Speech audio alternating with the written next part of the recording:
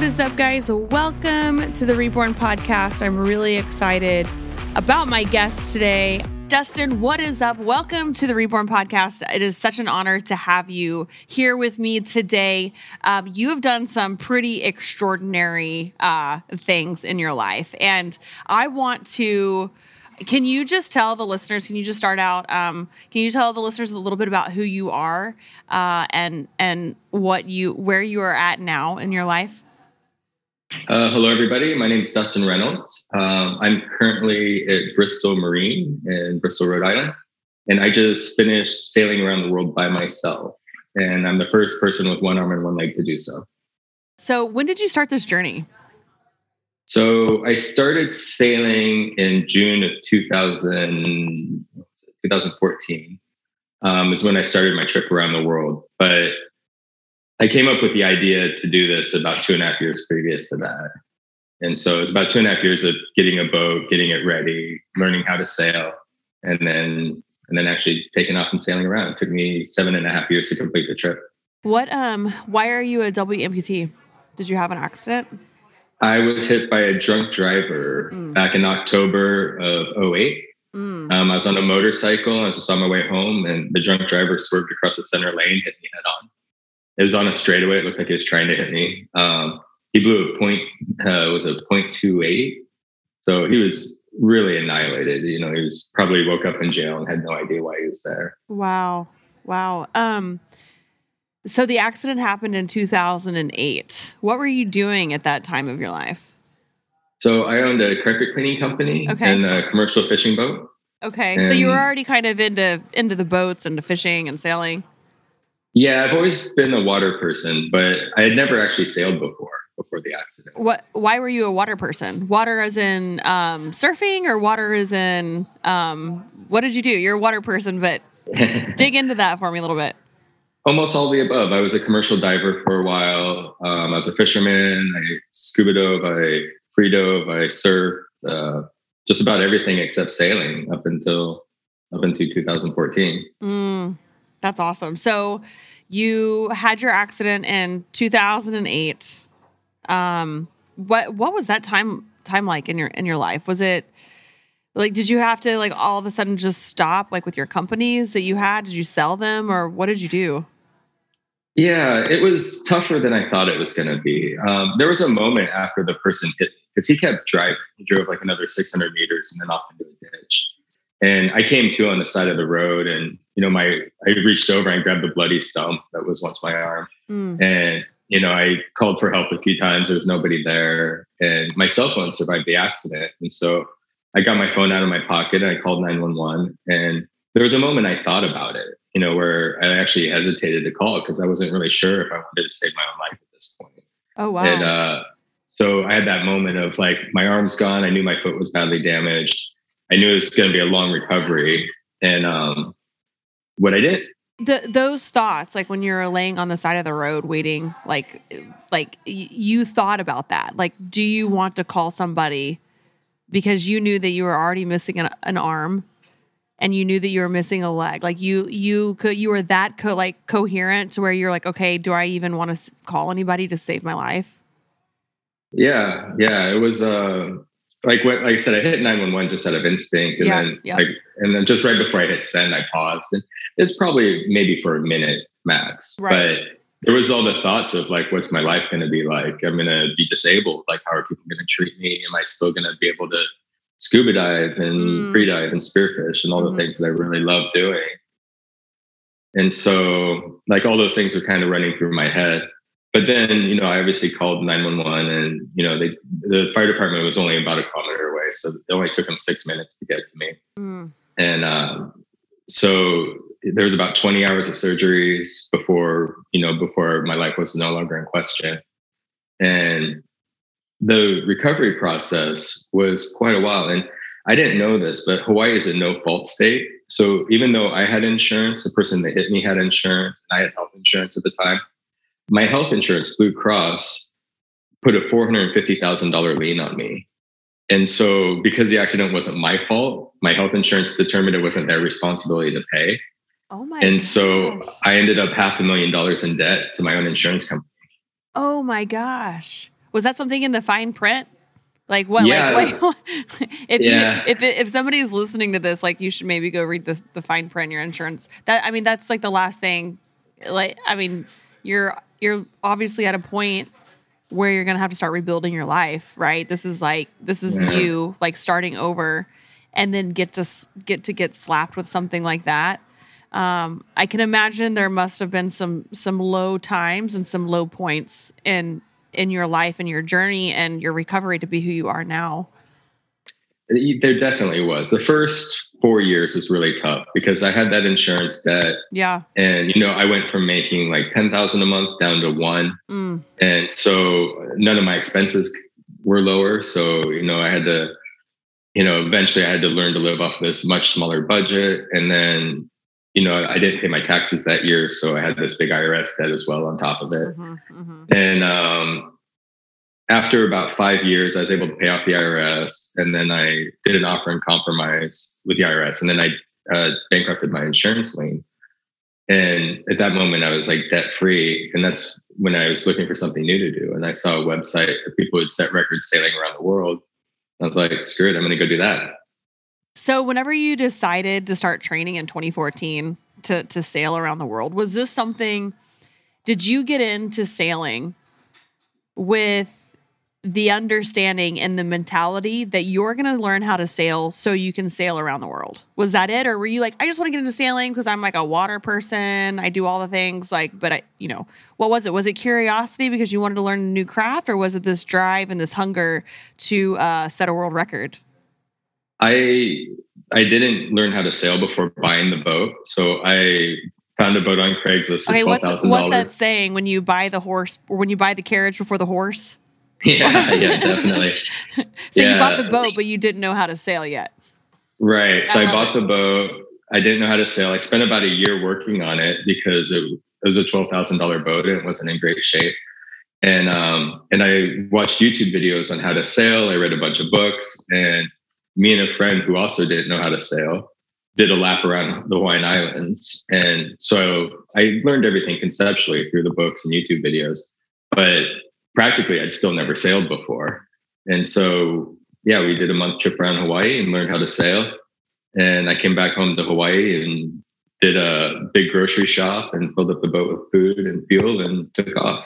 That was that. Did you have the intentions of, after you took a little lap around Hawaii, did you have the intent, did you know that you were going to come back and then take off to sail around the world? That was fully my plan. That was like your warm-up lap. Yeah. So I did a 1 month trip around Hawaii to learn. And even when I left Hawaii, I still never sailed by myself before. So my first time ever sailing was leaving on my trip around the world. So when did you start your trip, your little journey jaunt around the world? When did you start that? That was in June of 2014. Oh, so that was in June of 2014. Yeah. That wasn't when you started okay. Gotcha. Yeah, and I bought the boat in May of 2013. Okay. And I only sailed for, like I said, I only really sailed it for about a month before leaving. The rest of the time was just doing work on the boat. Yeah, that's incredible. Did you, you had to have trusted your boat well enough. You said that when you bought it for $12,000, it wasn't in great shape. You had to have probably had some long talks with that boat, saying we're going to get all the way around the world. Can you talk about and share some of the issues or the problems that came up during your journey around the world? What was the first one? What was the first major problem? Because I'm sure you have several. So my first major problem was I lost the wind vane rudder. The wind vane is like a mechanical autopilot. So it steers a boat in relation to the wind. And it has a rudder that goes in the water. And so it uses the power of the water to pull a line that pulls the tiller back and forth. And the rudder just completely fell off. And it had rusted and broken off, apparently.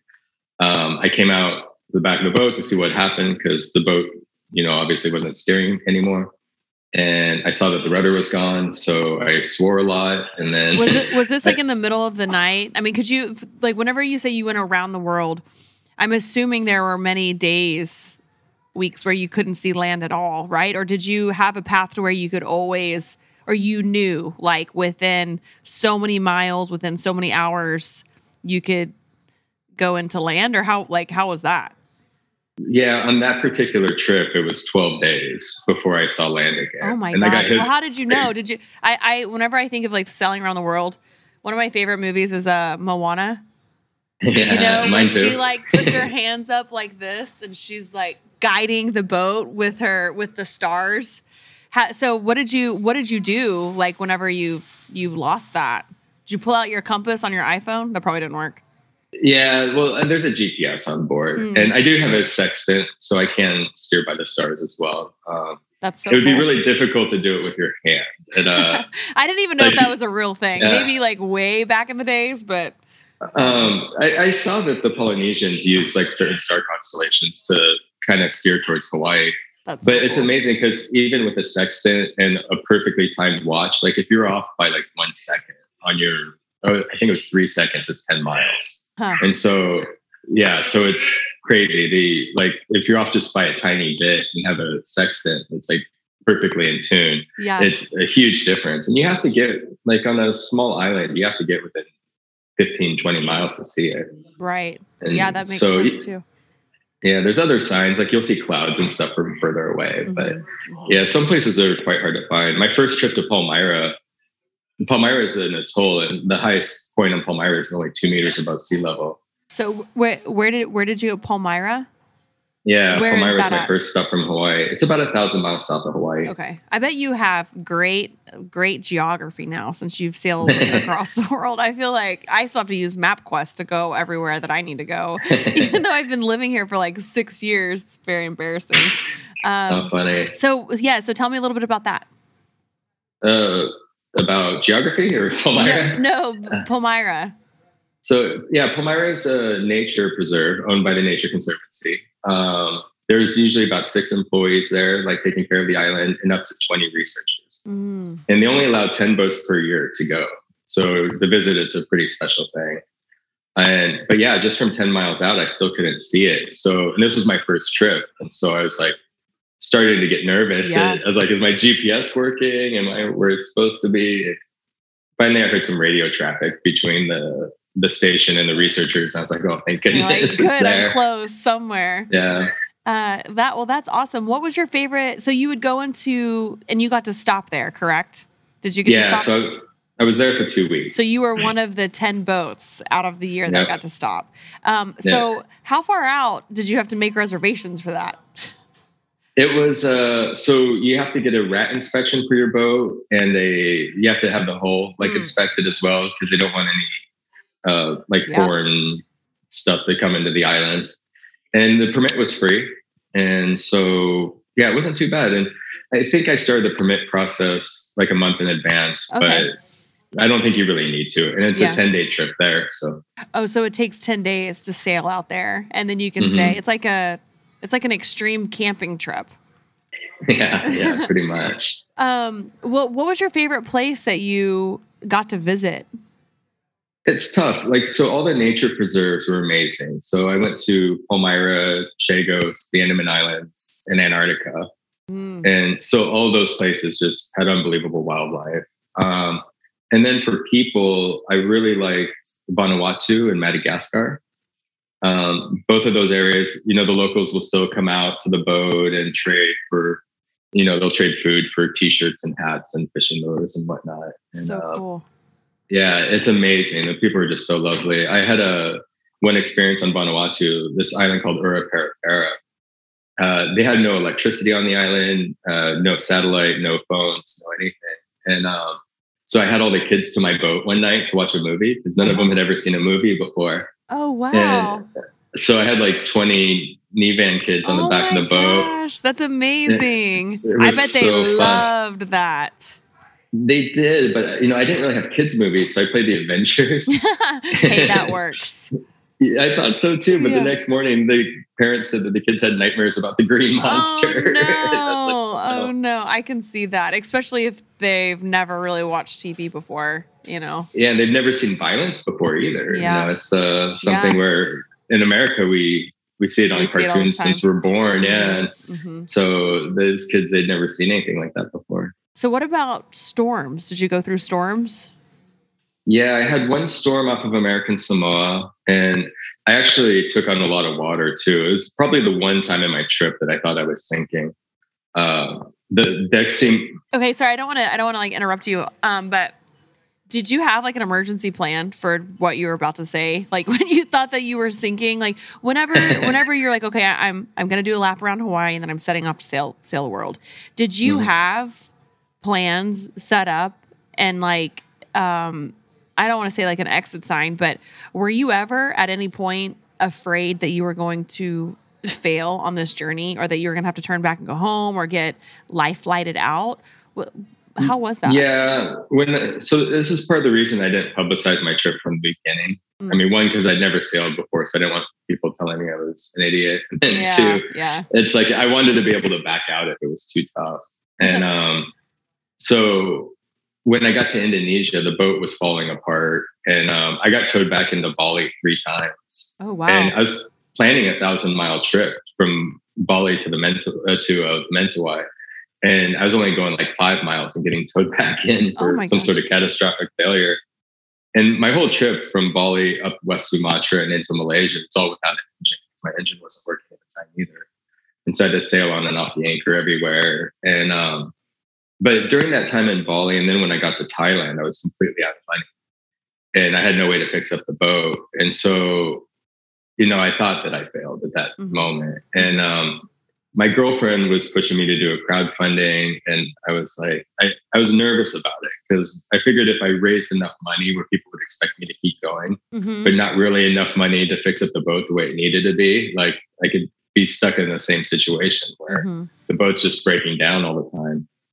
But luckily, I raised enough. I actually got a different boat, and I kept the and I kept the crowdfunding going the rest of the trip. And so that actually, like the whole, second 2/3 of my trip was funded by crowdfunding.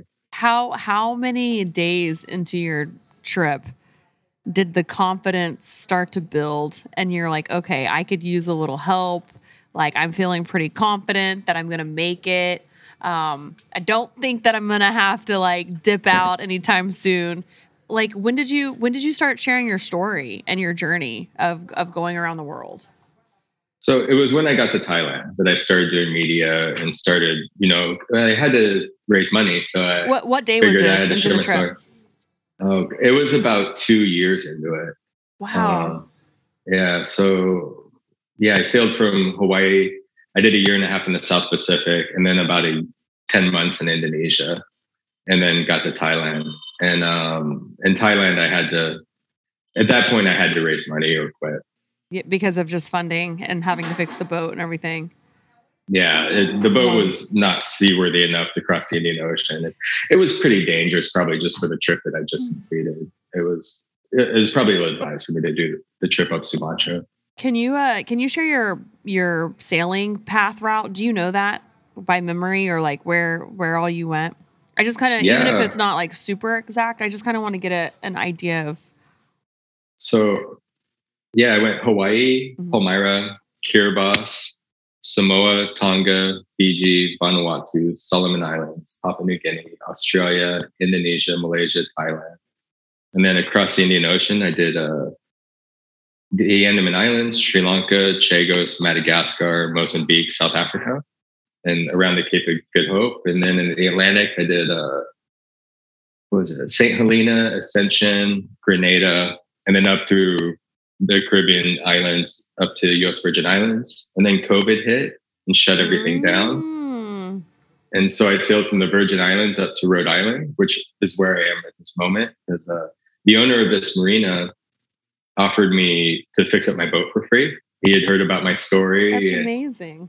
So at the time I said no because I was almost home and it was a long ways out of the way. But then when COVID shut everything down, I reached out to him. It's like, hey, is your offer still good? I know the world's upside down right now. And he's like, yeah, no problem. Come on up. And so I came up here for a COVID detour and fixed up the boat. So did you sail your boat from Hawaii to Rhode Island then? Or did you just, you came into Rhode Island? You didn't go back to Hawaii. You finished up your trip around the world and you just came into Rhode Island? Well, I went from US Virgin Islands to Rhode Island. Gotcha. Okay. And then I sailed down New York and then went to Bahamas, and then Colombia, Panama, went through the Panama Canal, and then Galapagos, Marquesas, and back to Hawaii. So being a double amputee out on the water, did you ever have to have any medical attention or anything? Like anything with like with your limbs or with your prosthetics? I've had prosthetics break, and I lost one overboard as well. Oh my gosh! Yeah, so that was fun. A shark's gonna get a rude awakening when they chomp down on that. It's gonna chip a tooth. Yeah, like carbon fiber fishing lure behind the boat. Yeah. So yeah, that was a tough one. They were quite prosthetics are like almost $20,000. I know, they're not cheap, man. Yeah, that was an expensive thing to lose off the boat. Yeah. But luckily, the company that makes the foot sponsored me a new one. Oh, there you go. The guy made me a new socket and stuff. So It only cost me a plane ticket to San Francisco. Oh, man. Well, that's not bad. You had to get that fixed. So out of like all the islands and the places that you went, what was the longest stint that you stayed in one place? Probably, Thailand, Malaysia area. I was there for a year, and that was the longest. I was 10 months in Indonesia as well, and all of it was mostly because of boat problems. Oh, really? Okay. Yeah. So whenever you would stop off at these places, you're there for a week, couple weeks, a month, and over in Malaysia, you were there for an extended amount of time. Like, what did you do on the islands? Like, did you just explore? Did you just spend time with yourself? Did you try to connect with people? I mean, what did you do? Did you burn it down? I always try to connect with people. I'm a pretty social person. So after, spending a week or 2 or 3 at sea by myself, it's always nice to come in and meet people. And that was probably one of the hardest thing about the trip is when COVID hit, with all the shutdowns and stuff, I spent 2 weeks at sea by myself and then come to shore. And when I came up to Rhode Island, I had to quarantine when I first got here. So I was by myself for like 3 weeks. And then I came in and went to a restaurant and they had all these like plastic bubbles. And I had to get in my own little plastic bubble and by myself. I was like, oh, this is even lonelier than being on the boat. Yeah. Yeah. You're like out there, I could at least talk to seagulls. In here, I can't even, I need some human connection, people. Yeah, seriously. So yeah, that was tough. And most of the restrictions in the US were really light compared to most other countries. And so all the other, the Bahamas and Colombia and Panama were all far more strict. How were some of the late night conversations with yourself being out there on the water with just Mother Nature and the power of the sea and everything that she has? What are some of how was that just being out there alone on the waters? Like, what was the isolation? You were isolated. I know I kind of laughed about you having conversations with seagulls, but out there, there probably weren't even any seagulls flying around. So how did you break that barrier and thrive through that?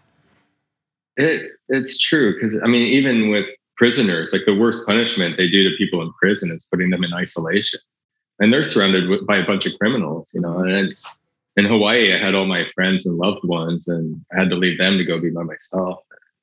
It could be tough at times. I didn't mind it so much at sea for the most part. I would, I'm usually a pretty busy person, and so I don't watch a lot of TV or read too many books. But then when I'm at sea, I'll usually read a book every day or two. I'll binge watch the series and podcasts and whatnot. But it's nice to have that. For the first 10 days or so, I really enjoy it. And I tell people too, it's a meditative thing. And if you ever have something going on in your head, you're not sure about your partner or your job or life, go spend 10 days at sea by yourself. You'll figure it all out.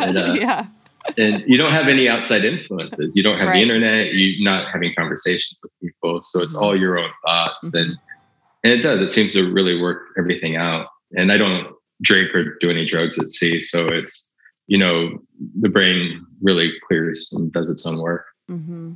What did you learn about yourself out there on the waters? Oh gosh, I learned how to sail. Clearly, you did very well. I'm sure you would fall under the category of being an expert now. Yeah. I guess I gained confidence in just being by myself. I gained confidence in traveling to new places. I mean, this world is such an amazing place. Everywhere I've gone, pretty much, the people were really lovely, and it didn't matter what their faith was, or now with partisanship in the U.S., like people could be quite mean to each other, especially on the internet. But usually, if you're sitting at a dinner table with somebody, people have compassion and they're really nice. Traveling through Indonesia is a good example because there's Christian, Muslim, Hindu islands like right next to each other. And this one island, Serangan, has all three on the same island. So you get the call to prayer where 4 or 5 times a day, and then the Christian church bells go off, and then the Hindus will have their events. And, I couldn't tell any difference by the way they treated me and how they were, by their religion or faith or anything else. Like everybody just was so kind and generous. And it was really amazing. I mean, the only places I even saw any crime were South Africa. And I got boarded a few times by pirates in the Solomon Islands. Tell me about the pirates. They whenever you were out on sea, you had pirates, or whenever you would dock, it would basically be like gangs or whatever at the pirates at the dock trying to get all your stuff. Yeah, I was on anchor in the Solomon Islands, this place called Morova Lagoon, and they came on in the middle of the night. I was able to scare them off. I yelled at them. I had a spotlight, so I shined a light on them. I told them I had a gun, which I don't. But they believed me because I'm an American. Yeah. They jumped in the water and they climbed back on their canoe. And, I shined the light and they didn't have any weapons. Right. I think they're just trying to steal stuff off the boat. Yeah. But I went to the next island like a day later and I got boarded there too that night. And so after that, I was like, I'm just going to get out of here. What was it in 2014 that caused you to make the decision to leave your family, your loved ones, your relationships, everything behind and set off to sail around the world? Because I want people to understand that you started sailing in 2014. You got back when?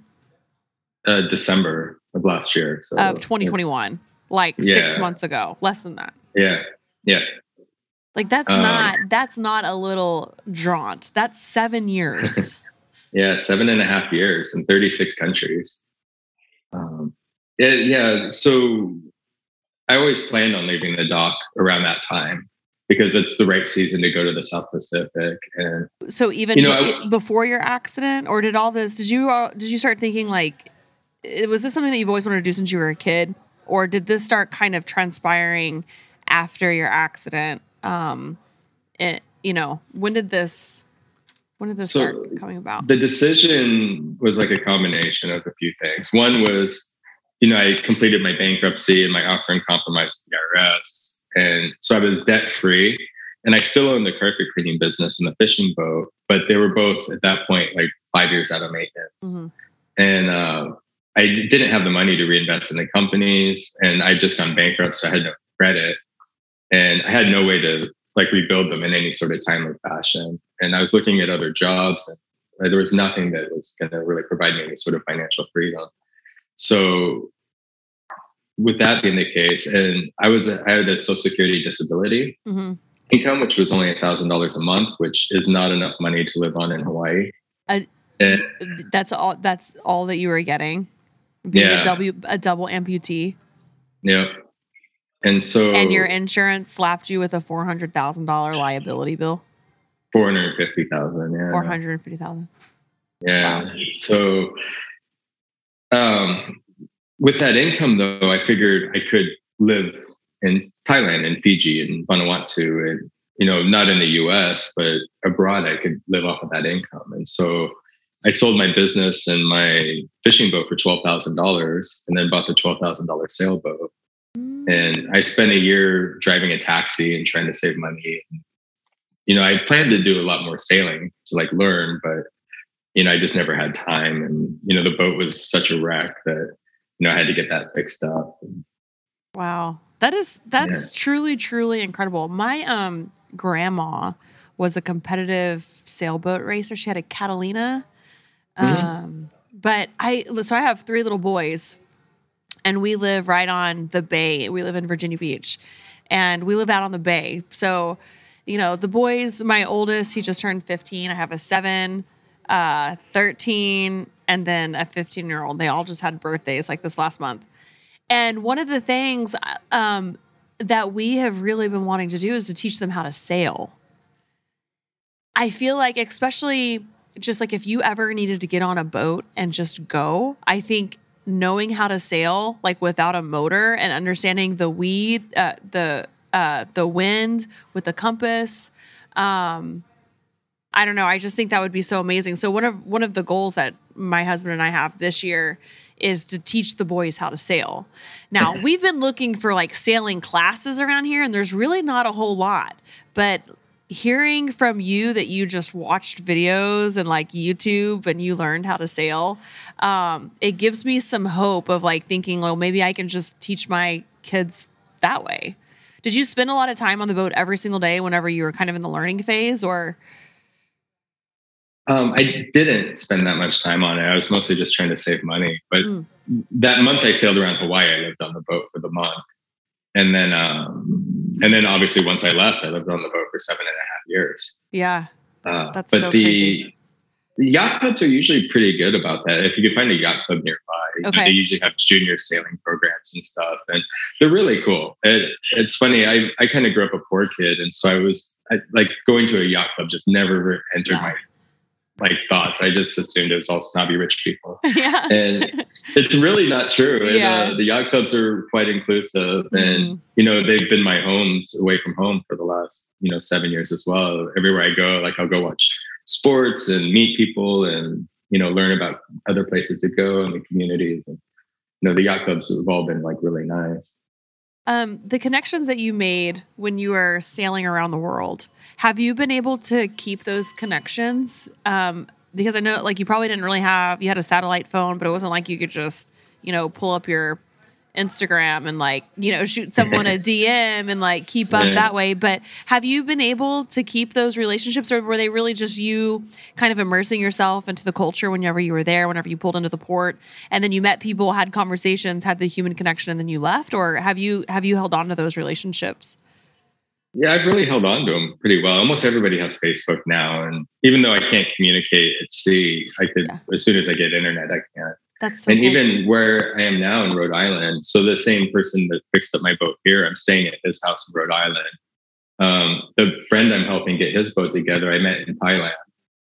And I actually sailed Antarctica with him a couple of years ago. Wow. And I stayed with a friend in Brooklyn that I met when I was in New York. So that's awesome. Yeah, it's amazing. Like this whole community, I mean, almost anywhere in the world, I could know somebody nearby. So have you had the experience of sea legs? Truly what that means? I mean, after being out on sea for so many days, and then, I mean, now you've been into port, like not very long at all. Wait, what's next for you? Are you itching to get back out on the waters? Like, where's your passion at now? Like I feel like after completing, not only is it time, it's been 7 years, but this is truly a journey that has forever changed your life. Yeah, it definitely has. I'm working on a book, so I'm hoping to. I was going to ask you about published. that. Yep. Yeah, and so I met with a few agents in New York when I was there, and a speaking agent as well. And so I'm going to try to do motivational speaking, which is tough for me. I'm actually a pretty nervous public speaker, so it's something I'm going to actually have to work for. Yeah. And then, hopefully the book gets published. But I'm still going to definitely sail. I might actually do a trip to Panama, like in a couple of weeks, with my friend that's leaving here. So, which is like a 2,400-mile trip from Rhode Island. Did you fish to catch your food, or what did you do for food and stuff besides going into the port? But being a fisherman, I would just assume that, like, did you catch your food, or did you fillet it and cook it? You did. Yep. And did you get tired of eating fish? Lots of Hawaiian poke. Nice. I love fish. Yeah. So I learned that, I could eat about a pound of raw fish a day before I get diarrhea. So that's good. I'd have to, ration myself on how much fish I ate. What else did you eat besides fish? I'm assuming that was probably your main protein. What else did you have to eat besides fish? The boat would always be stocked with like rice, lentils, and beans. Because I have a water desalinator on board, so I could always have those for staple foods. And I made lots of soups, and yeah, I'm a pretty decent cook. I make almost everything. That's awesome. But lots of wraps at sea, because those are pretty easy. You know, I'll make a big thing of shredded chicken or beef or something, or fish, and then just make wraps out of it. So I want you to share like probably your best memory that you've had out on sea during your journey. I know that's been like a long time, but is there anything is there anything whenever you kind of reflect on your journey that you're like, wow, that will forever be a staple? Yeah, there's one moment that it was probably the most spiritual thing that happened to me. It was that same trip from Bali to the Mentawai. It was a 1,000-mile trip, and I had absolutely horrible weather. It took me 24 days to go 1,000 miles. Usually that distance would take me like 7 days. Oh, wow. And it's just like one thunderstorm after another. And I have a little satellite texting device, and a friend of mine who's getting my mail wrote me, and my disability insurance had canceled me because I had a private disability insurance, and they saw my Facebook and determined, since I was outside the US for more than a year, that it voided my insurance for some reason. Oh my gosh. Yeah. What is up with these insurance companies? They're brutal. Yeah, if you ever need them, they're not very good. And so I was about still like 250 miles away from the Mentawai. And I was obviously upset. I mean, there was nothing I could do. I couldn't call an attorney or anything because I was out at sea. And a whale shark swam up to my boat, like an hour or two after I got that message. And I was I'd never even seen one before. And I jumped in the water to go swim with them. I was so excited. I forgot to put my mask on. And I was like, why can't I see anything? And I got out of the water and put my mask on and jumped back in. And I took a few photos. Oh. No, he hung out with me for about 45 minutes or so. And unfortunately, my camera battery was really low. So I got like, I don't know, maybe 3 or 4 shots. And then I threw my camera back on the boat. But then I just swam with him. Like I would grab his dorsal fin or pectoral fin, and he'd tow me around. And when I got too far from the boat where I was uncomfortable, I'd let go and swim back to the boat. And he'd swim back up to me and take me for another ride. It was really cool. That is amazing. That is so amazing. It was one of the darkest moments and one of the darkest trips that I had on the whole experience. And suddenly this whale shark came and, went swimming with me. I want to close out with asking you, what would you tell people who are wanting to break free and just experience the world? I think that it's really easy to be safe, like in our own space, right? Like our houses are safe. We feel safe in our city, our country, it's familiar. Going overseas, that's a little uncomfortable. Getting on a boat by yourself, going to these tiny islands, these national refuges. What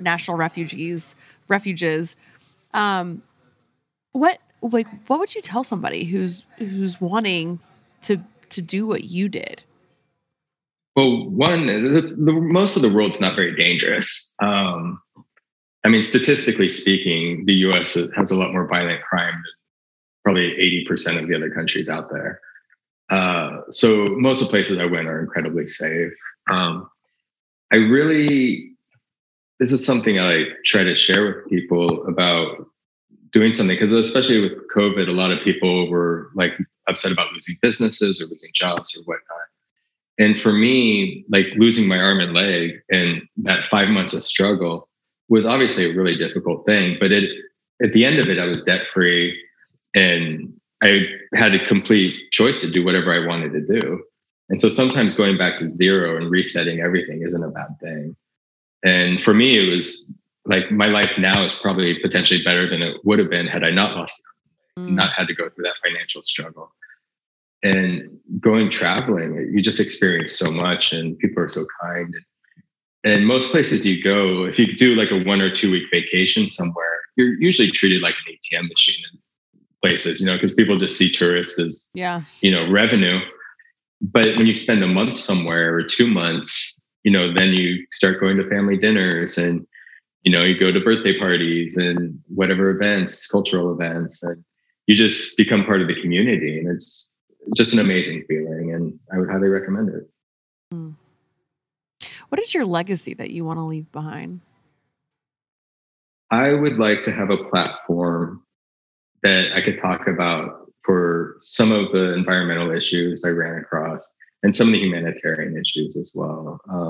There's a horrible human trafficking problem in Madagascar still, but there's literally boats coming in and taking young girls, and they're selling them in the Middle East, and this is still happening. And I don't think it's a difficult problem to fix. Did you see this as just being on port and just like, or did you hear about it through? Did you hear about it through the people that you met there, of it being a problem, or is it just so open that it's clearly happening and you can see it?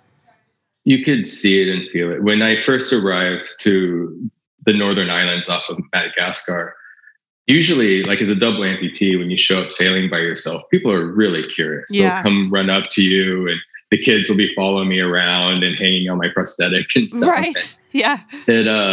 And that's pretty much everywhere that I've ever visited. And on the northern islands of Madagascar, they did it. No one talked to me, like avoided eye contact. I'm walking through the village, and nobody's. Do you think was that because you're an American, like an American male, or was it just because, like, why do you think that was? So eventually, someone came up and told me about the human trafficking problem, and they don't really speak English there. They speak either Malagasy or French. And finally, someone that spoke English says, in these islands, you got to be really careful because they see a person on a boat and they just assume you're a slaver. And they said, when you come to these islands, he says, don't take pictures right away. Make sure people know that you're not there to hurt them. And after a few days, people warmed up to me and traded a little bit. And then when I went further south, it wasn't as much of a problem. So I think, they're just hitting the northern islands. Mm-hmm. But then when I went to Nosy Be, which is a bigger island and a lot more people, there were signs up all over about reporting human trafficking and whatnot. Well, I think that's awesome. I think it's remarkable, not only what you have done, but I'm so glad that you have decided to share your story on the platform. And it's really inspiring for other people, even me. I'm like, man, whenever my kids are grown up, like, is that what I want to do? You see these old people getting RVs and like drive across the U.S., going to Texas today, honey, gonna go catch some armadillo. But then you have, it's really just about, like, we have the freedom to do whatever we want. If you want to get a boat and save your money and get a sailboat and learn how to sail, or, just like you did it, just be like, okay, we're going to take a quick warm up lap around Hawaii and then take off, to just do it. I think that there's so many things, like, superficial things, like you were saying, that hold us back, whether it's fear, whether it's, feeling like you can, or like needing the resources. And, but you just did it. You just did it. Yeah. Yeah, it's true. Nobody has experience doing any of these things until you do. Do you know how many people have sailed around the world? There's about 300 that have done it alone. And so it's a pretty small community. And I know 2 of them. That's very cool. Was there anybody sailing around the world when you were sailing around the world? Did you meet any other world sailors? Yeah, a friend of mine, Tom Darcy. Okay. I heard about him a bunch of times because he was another solo sailor around the same time as me. But we kept missing each other, and we finally ended up meeting in the Caribbean and became friends. Very cool. So are you going to sail around the world but go in the opposite direction this time? Again? Not alone. Who knows? Okay. Take people with you. Yeah, maybe if I find a lady that wants to come with me, I'll go for another lap. But yeah, I think you could find somebody out there that'd want to go. That'd be amazing. I think so too. I actually met somebody recently that seems pretty interested in it. There so you go. We'll see how that goes. Well, that's very cool. Where can people follow you? Where can they support you? Throw it all out there. My website is thesinglehandedsailor.com. And there's links to my crowdfunding and a bunch of other media stuff as well. There's some gear on my site too, like t-shirts and hats and whatnot. Awesome. Yeah. And then what is your Instagram? The Single-Handed Sailor as well. Oh, okay. Awesome. That's easy. So pretty much everything is The Single-Handed Sailor. Yeah. Very cool. Is there anything else that you want to say or to leave any projects that you have coming up that you want to share? Oh gosh, not yet. I'm hoping for some speaking gigs coming up soon, and just working on my book. And I'm going to help a friend sail pretty shortly as well. But that's really cool. Nothing. Well, you have definitely inspired me to. My grandma, she was a competitive sailor. Whenever I was little, I have all these memories of just going out to the lake where I grew up in the middle of Oklahoma, and so going out to the lake where my grandma would sail.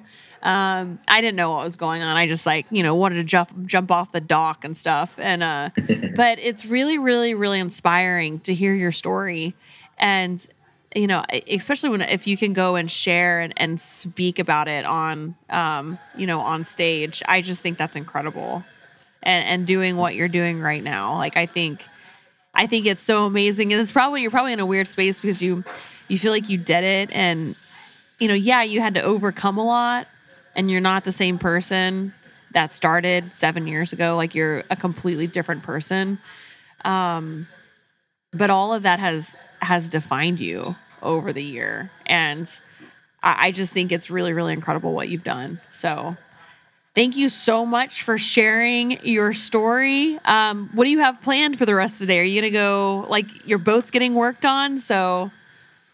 Yeah, my friend's boat's here, so I'm gonna probably go back and help him. We actually went for a sail this morning to try out a few new sails. So you're not tired of being on the boat? You're not gonna take a couple years off? You're gonna? I could probably take a little bit more time off, but I want to help out my friends too when they need it. So. Do you find now that you're back in the States, you're up north in New England?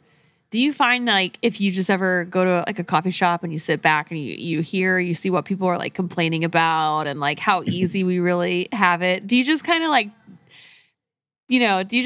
chuckle and be you guys really don't know what living is? Do you feel that way? Sometimes. I mean, it's hard to measure people's problems or pain, but it's something that we all experience differently. But definitely when I hear people going all Karen about masks or stupid things, I'm just just people have a lot worse things to deal with. Yeah, right. There's bigger issues out there. Mm-hmm. Yeah. Well, I love that. Hey, Dustin, thank you so much for coming on and sharing your story on the Reborn podcast. I'm definitely going to follow you.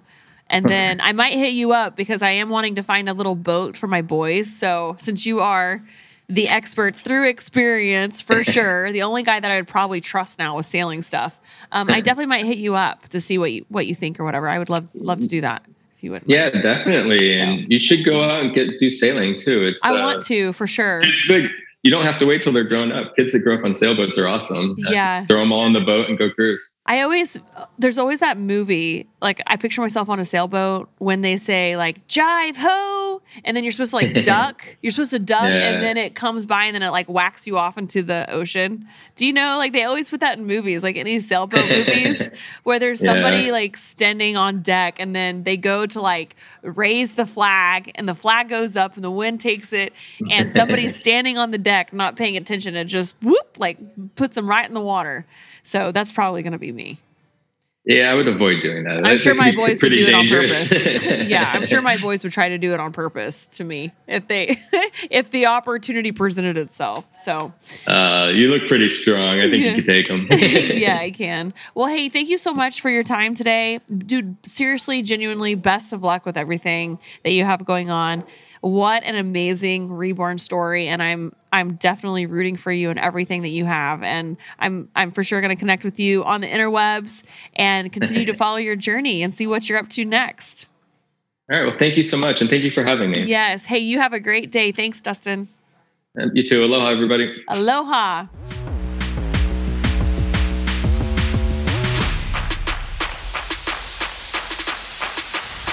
Thank you guys so much for listening to the Reborn podcast today. What an amazing and very, very inspiring human. Listening to his story really just got me all excited to start sailing. That's just incredible. So thank you again for listening to the Reborn Podcast with Ashley Horner. Be sure to follow and leave us a review in the Apple Podcast. Tell your friends about the show. And thank you again for listening to the Reborn Podcast from Ironclad. I will see you guys next week. Bye.